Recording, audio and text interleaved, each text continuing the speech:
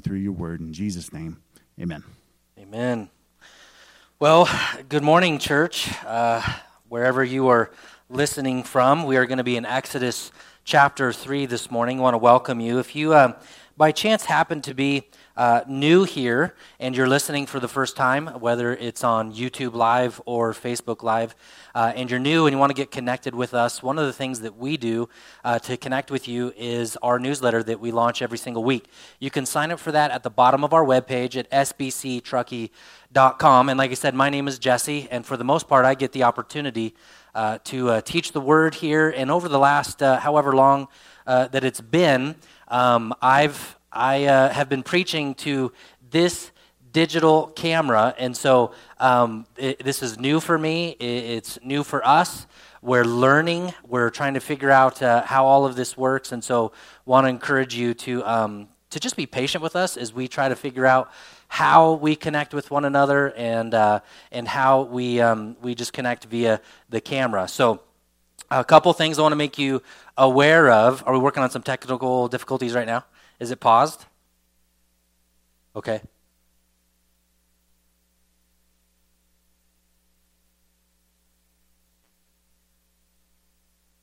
YouTube is out, I'm told. Just say, be patient, we're working on it. Pastor Jesse's on hold. That's one thing that's nice with the live feed is if we know, then we know.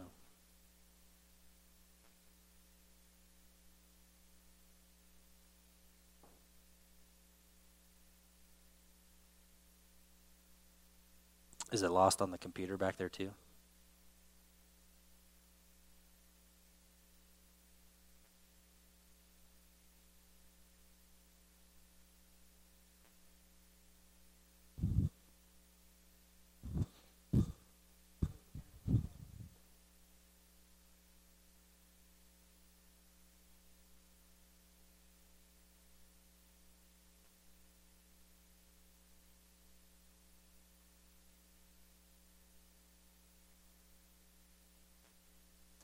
Caleb said we're back. This is what it was like back in 1930s or whatever. So we back up? We're good? So I can keep going? All right. Thank you guys for being patient with us.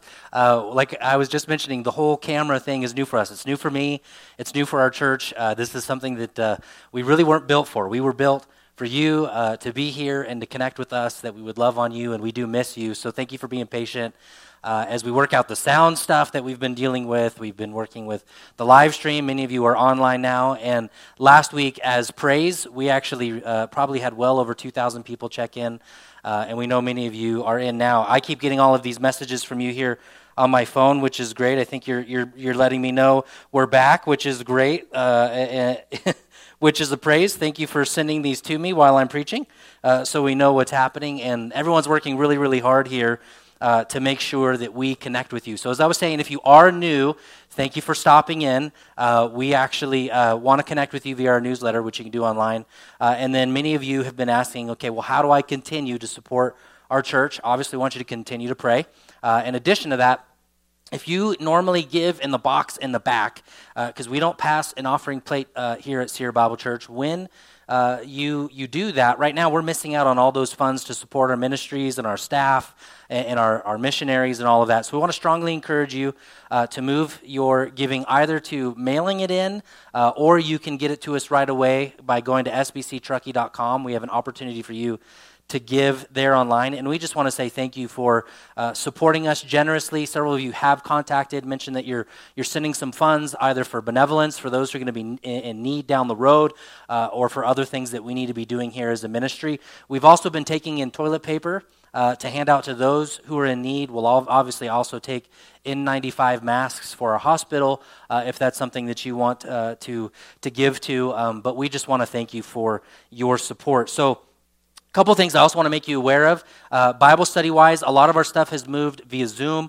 or digital. You can go to Facebook to follow my wife on her study, which is on Wednesdays at 6:30 p.m.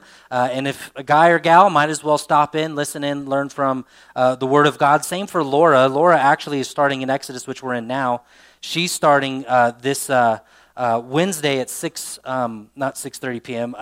What time's Laura study? I'm sorry, 9 o'clock, 9 to 11 on Tuesday, and she does a terrific job as well. So we're still continuing to push out content for you. In fact, this week I did another video, devotional video, about a 30-minute video on fear and how we should be responding in this time. And so if you want to check that out later, that is in the YouTube feed.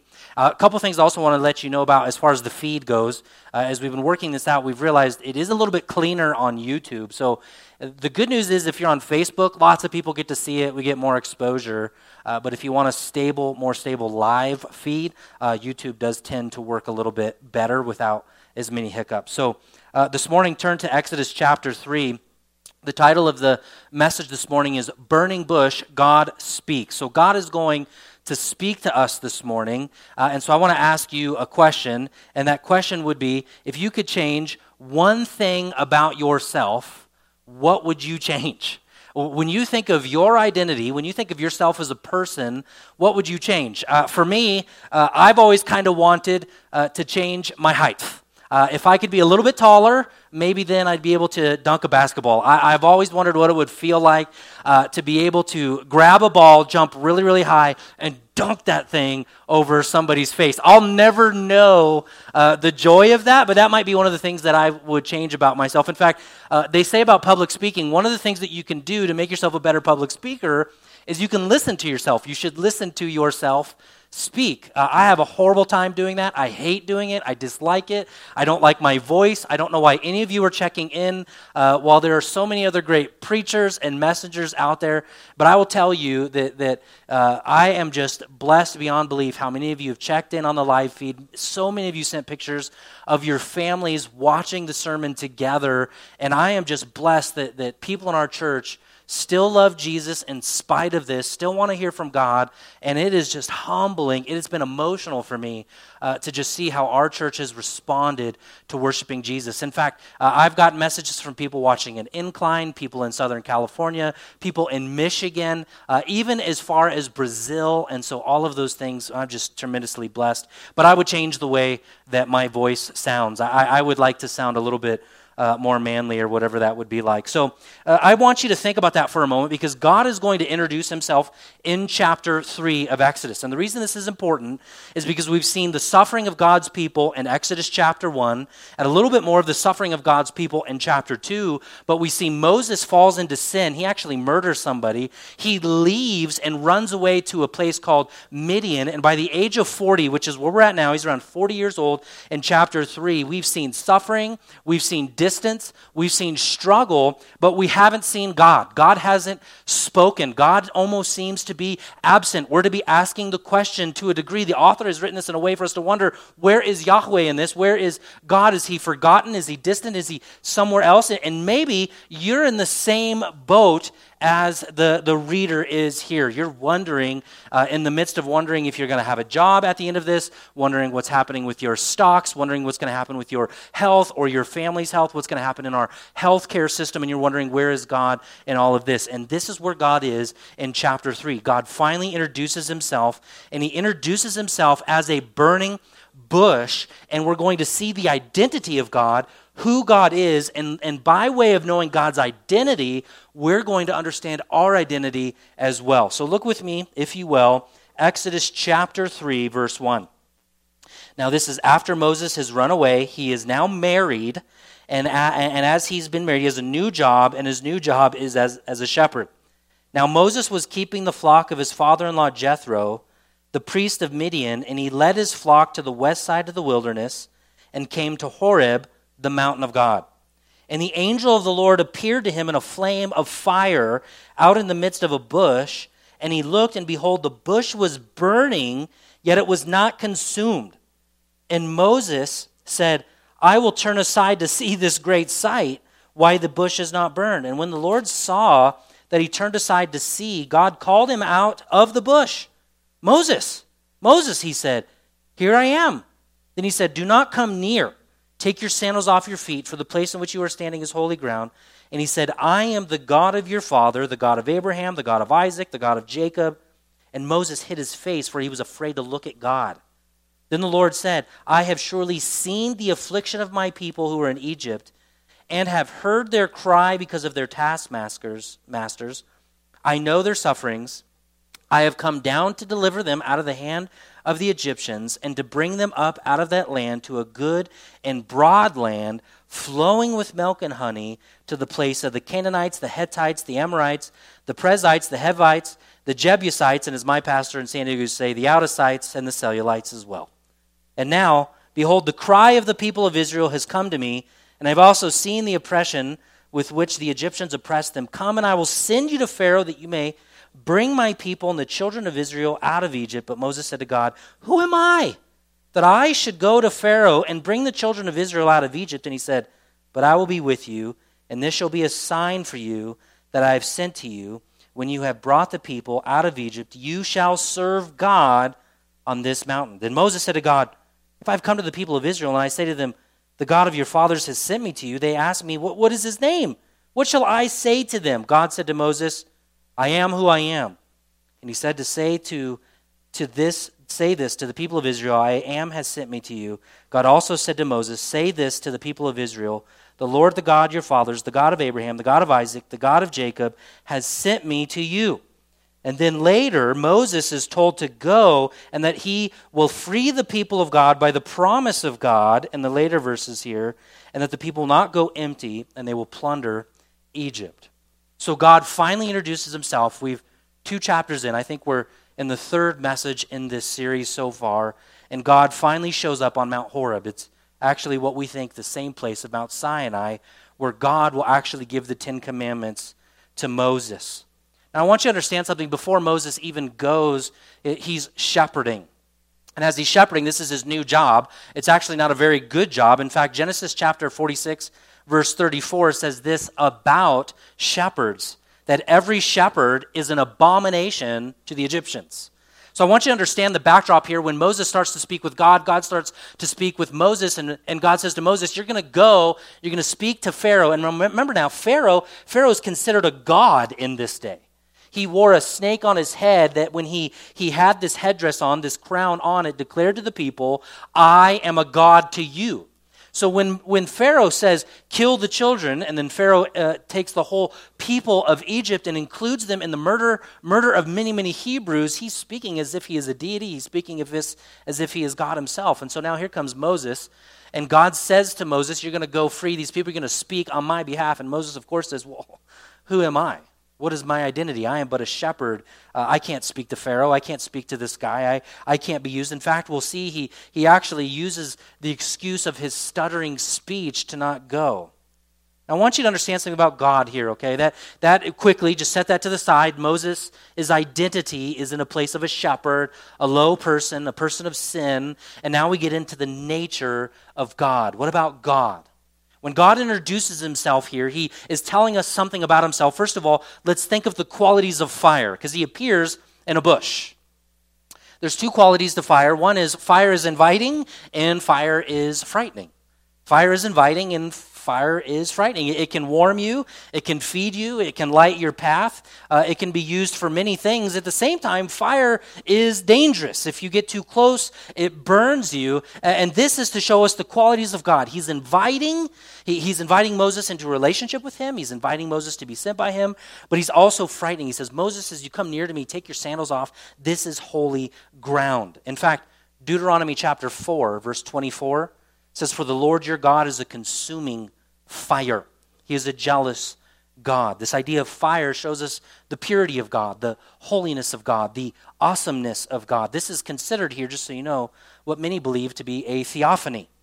God appears in this fire. What that means is an appearance of God, our invisible God made appeared. Some actually believe this is Jesus pre-incarnate speaking before he has come and been walking as a human on earth. That this is Jesus speaking here as God to Moses.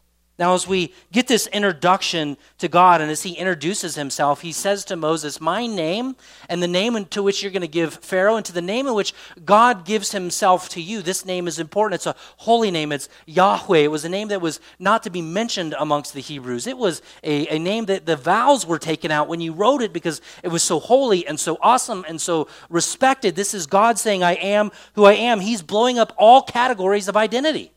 Another way of translating this is, I be who I be. What God is ultimately saying is I have always been, I will always be.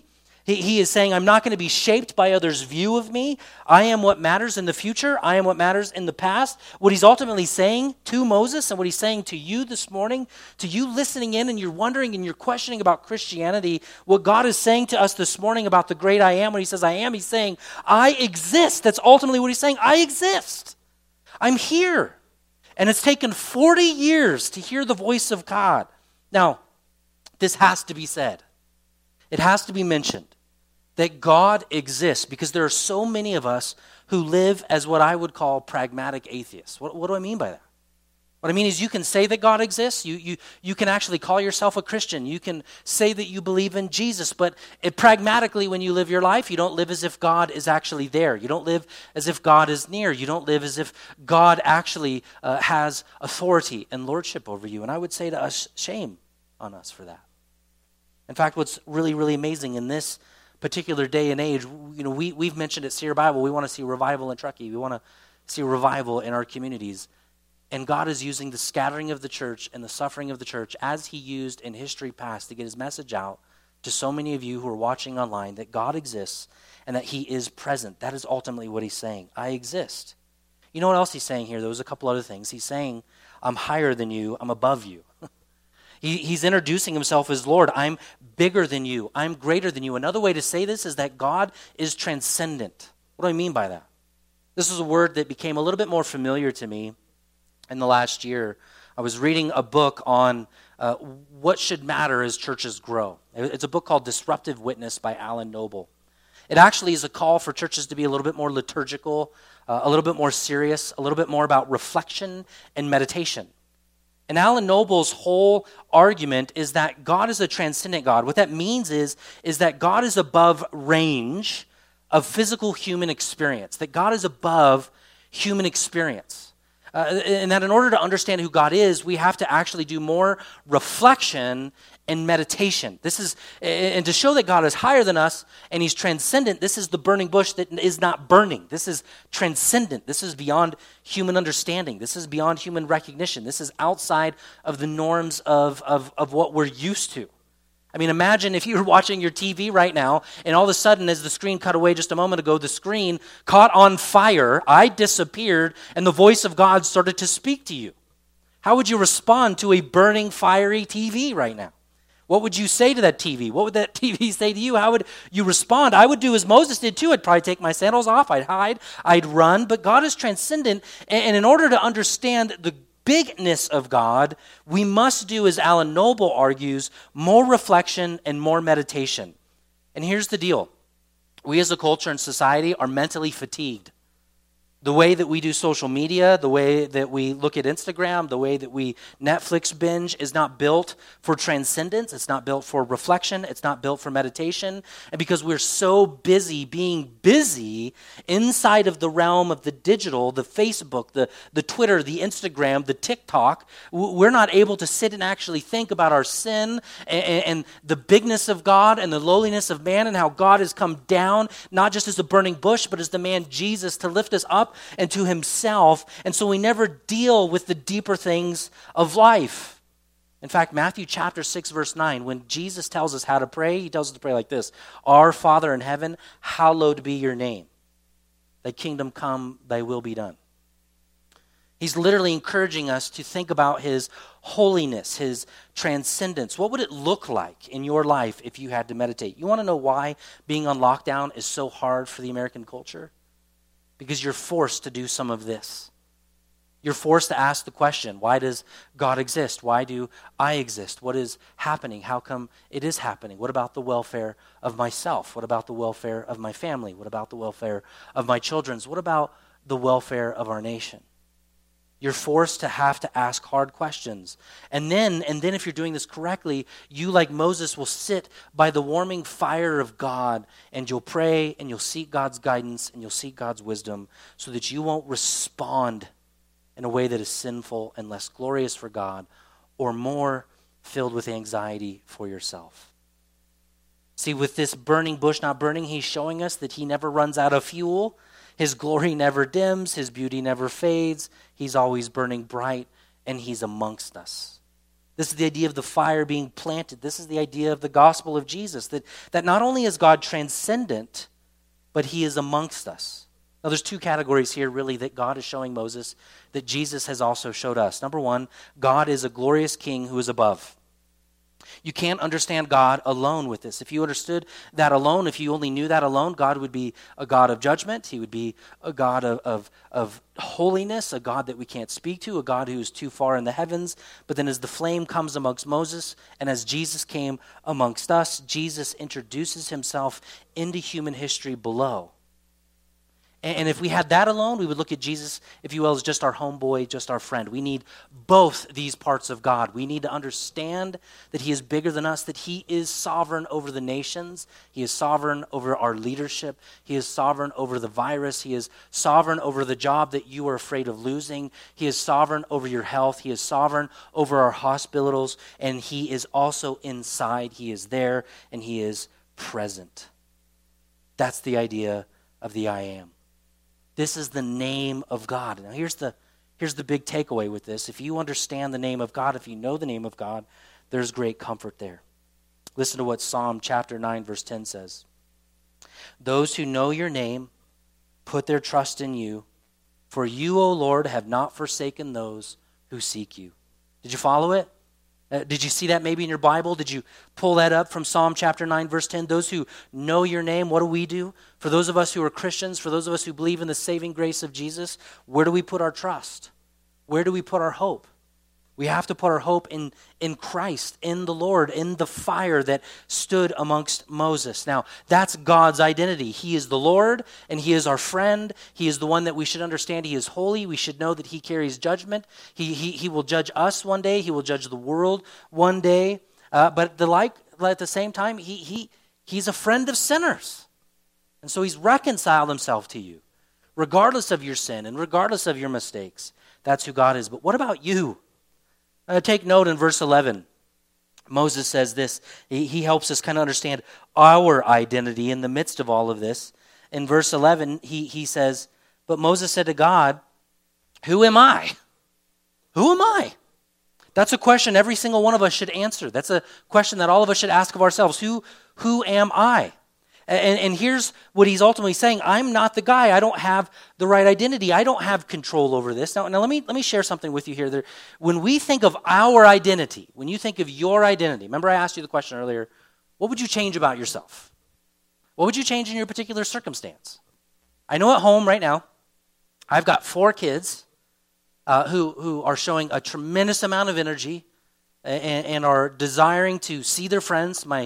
My daughter, she's a social little butterfly, man. She loves her friends, and she is missing seeing her friends face to face. Same with my other kids as well. They want to see their friends. Right now, they just have each other, and they play pretty well with each other some of the time, and they play pretty rough with each other the other part of the time, and it's just chaos. Nobody's sleeping the way that they should. School isn't going down the way that we would like it to. We're learning all of the apps, as I'm sure you're at home as well. You're learning how to do a live feed with your kids, with their teachers. If you're in the public school system, you're trying to figure out how to use the apps and the logins and all these different things. And in the chaos of our home, we decided to foster the Aslan, the bearded dragon.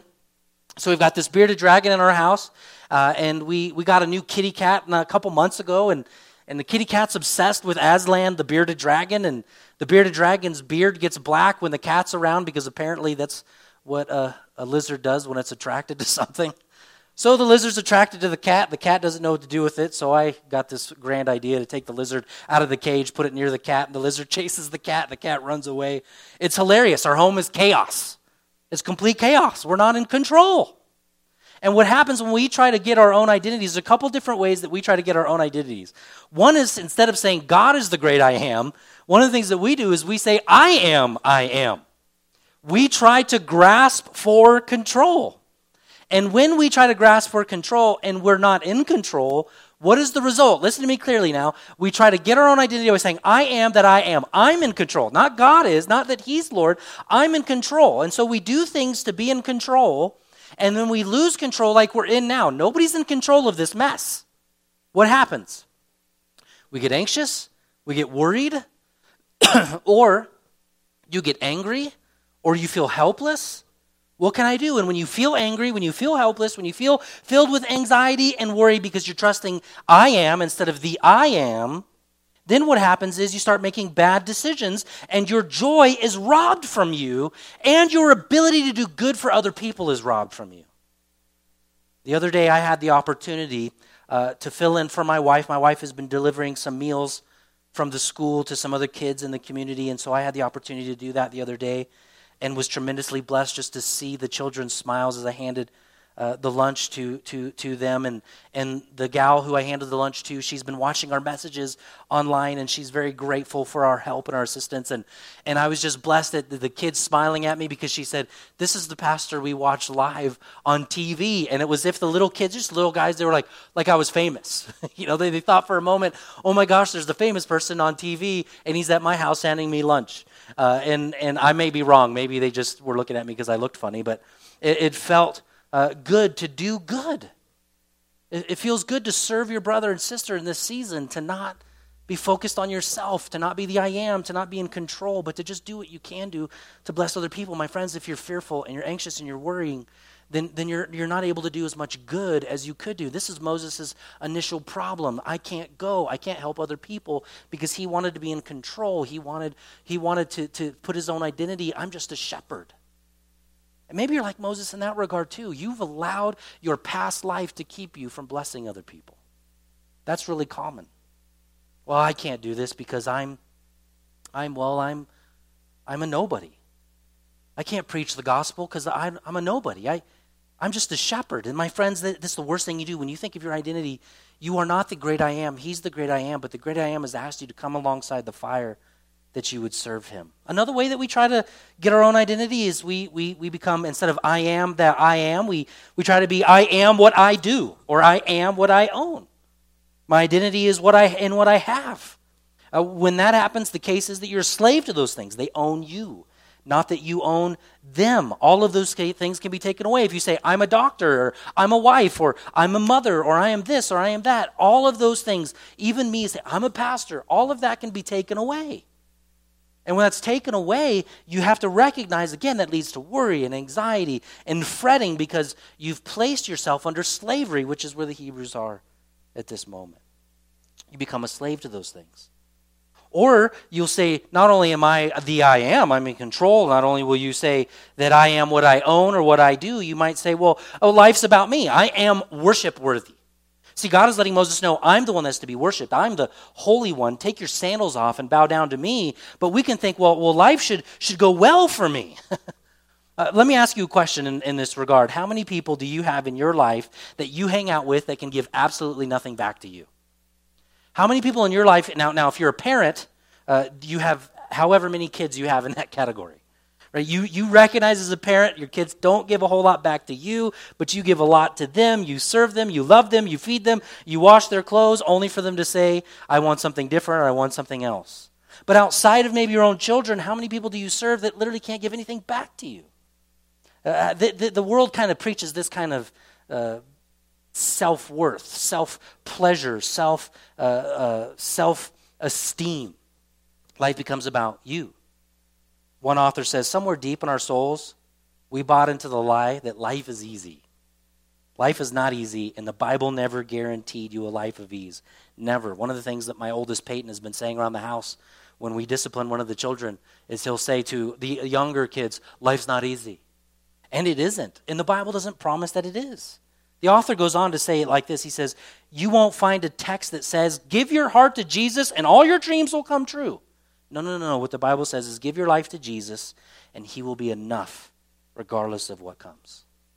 This is what Jesus is teaching us. Life can be hard. Life has tears and it has pains and it has sickness. In fact, the Bible doesn't push away from sickness.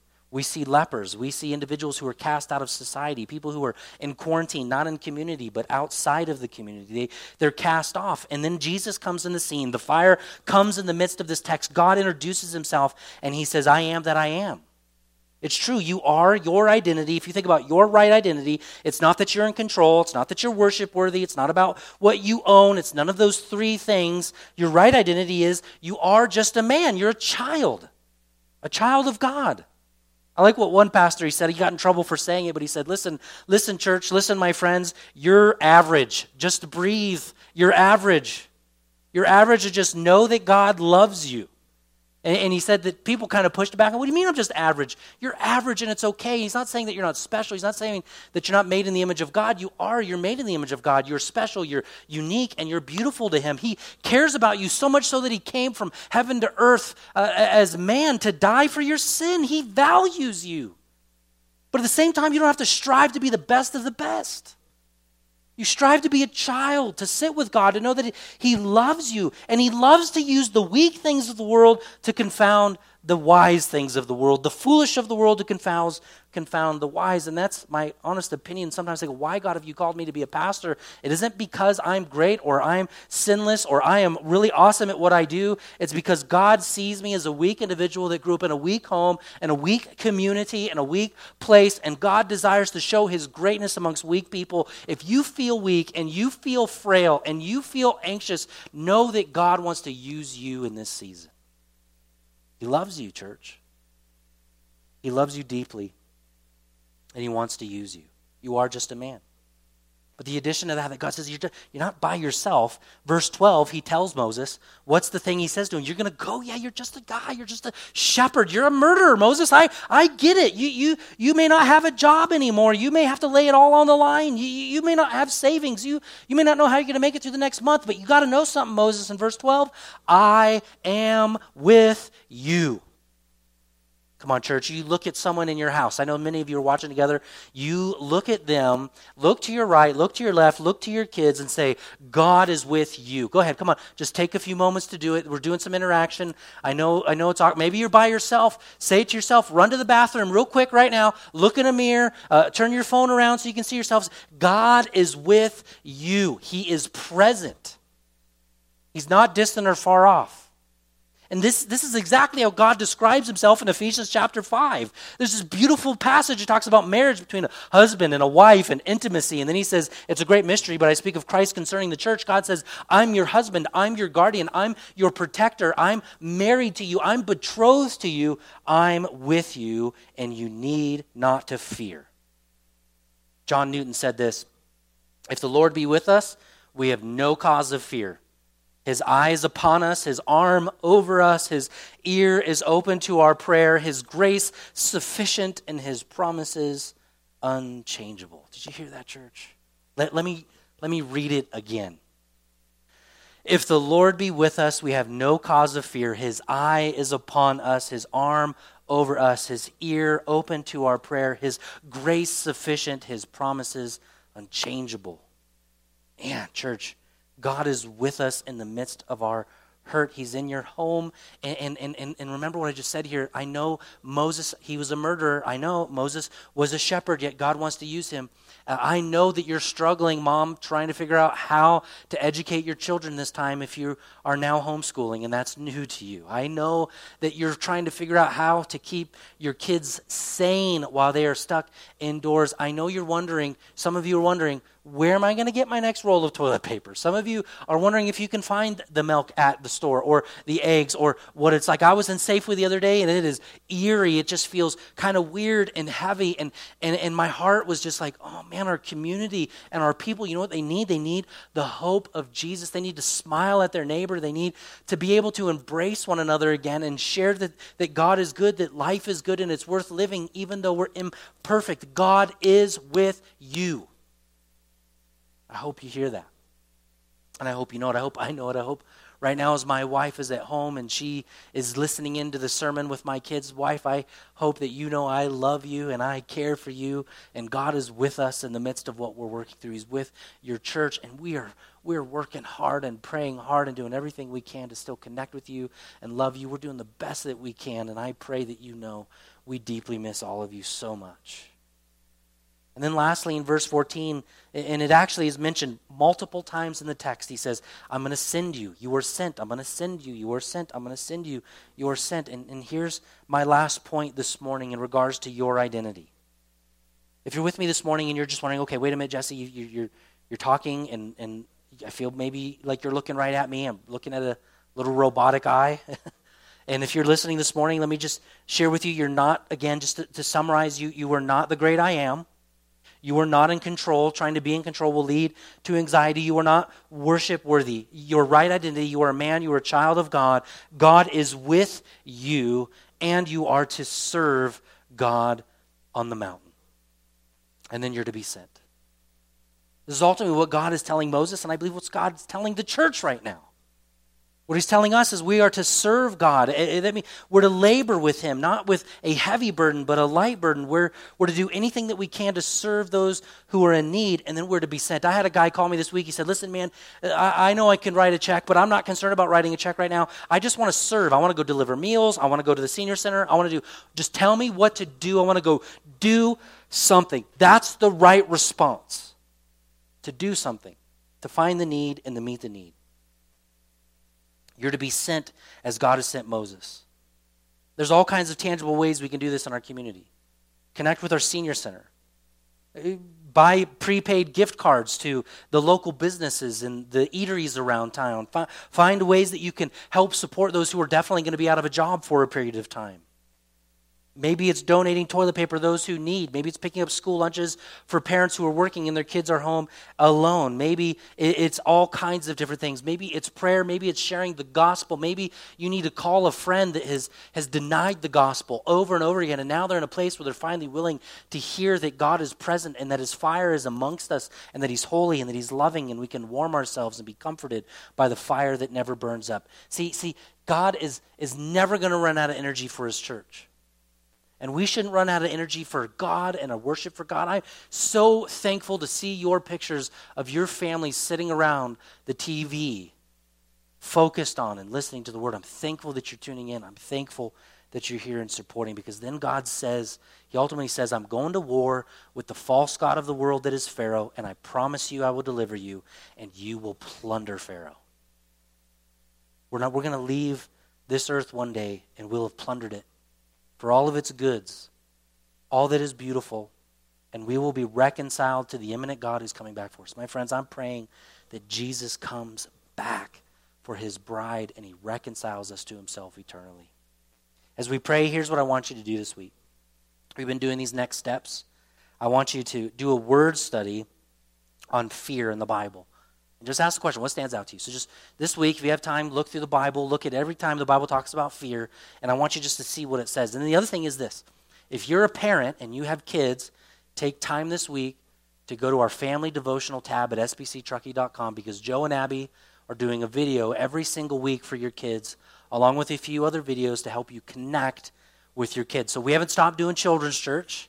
We're still doing that digitally. So again, go online, sign up for the newsletter to get that information. In addition to that, there's those Bible studies that are available for you digitally. Caleb, along with his brother Gabe with the junior high, still doing youth group on Wednesdays. Please follow online, social media, find all the ways that we're trying to connect with you and love you and give you the comfort of God's word, because we do believe this. We've said it week in and week out, and we believe it to be true here. Week in, week out, we believe it to be true here. God's word is sufficient to comfort us, to change us, to ease our anxieties, to bring us close to himself. It is God's word that saved us. It is God's word that will sustain us. It is God's word that will keep us. And so we're committed to still bringing you the word of God. We love you. We miss you. And lastly, I'll just say, we don't know what we're doing for Easter yet. We're going to make that decision on Monday. But we'll let you know what's happening for Easter and Good Friday.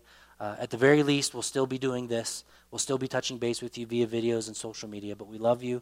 And let me pray for you. Pray for all of us. And we'll worship as we close. Lord, We thank you that Lord, that we live in a day and age that with this happening, we have the ability to still connect with our church digitally. I know, Lord, that it isn't perfect. I know that it isn't always the best, Lord. And I know that most of us would much rather be here. And so we would say, thank you, God, that we are desiring that. But we also want to rejoice that those who maybe would never step inside of church, Lord, that they're listening in and they're wondering about what's happening at Sierra Bible, what's happening inside of the church. What's this God thing about? What does Jesus really desire for me? And I pray that they would hear the invitation of Jesus, because that is what this fire is. It's an invitation to Moses to come to himself. It's an invitation for the Hebrews to come to himself. It's an invitation for the Egyptians to come to you, Lord. And we would pray that all around the world, that whether we're Christian, that we would hear your invitation to come to you. If we are not Christians, that we would hear that invitation, that we could come to you and be with you and love you. I pray, Lord, that we would draw near to you in this time, that we would use it to think, Lord, to have some time of reflection and meditation, that we would not be so busy with online and being on the phone and binging on movies, but we would take some time to think about how great and good and beautiful you are to us. Allow us to redeem the time, not to bemoan it or to complain about it, but to redeem it, to reflect upon you and to worship you, but to share our faith with a world that is wondering, where is God in all of this? And we have the God that speaks. So, Lord, may we hear your voice, not just here and now, but in the week and the weeks and the months to come. Guard us, protect us, provide for us, and help our nation be better because of this trial and this tribulation, which we are to rejoice in as you share. Rejoice always. So, Lord, we look to you now, and we raise our hands in surrender, and we say, we're not in control. That's not our identity. We're not the I am.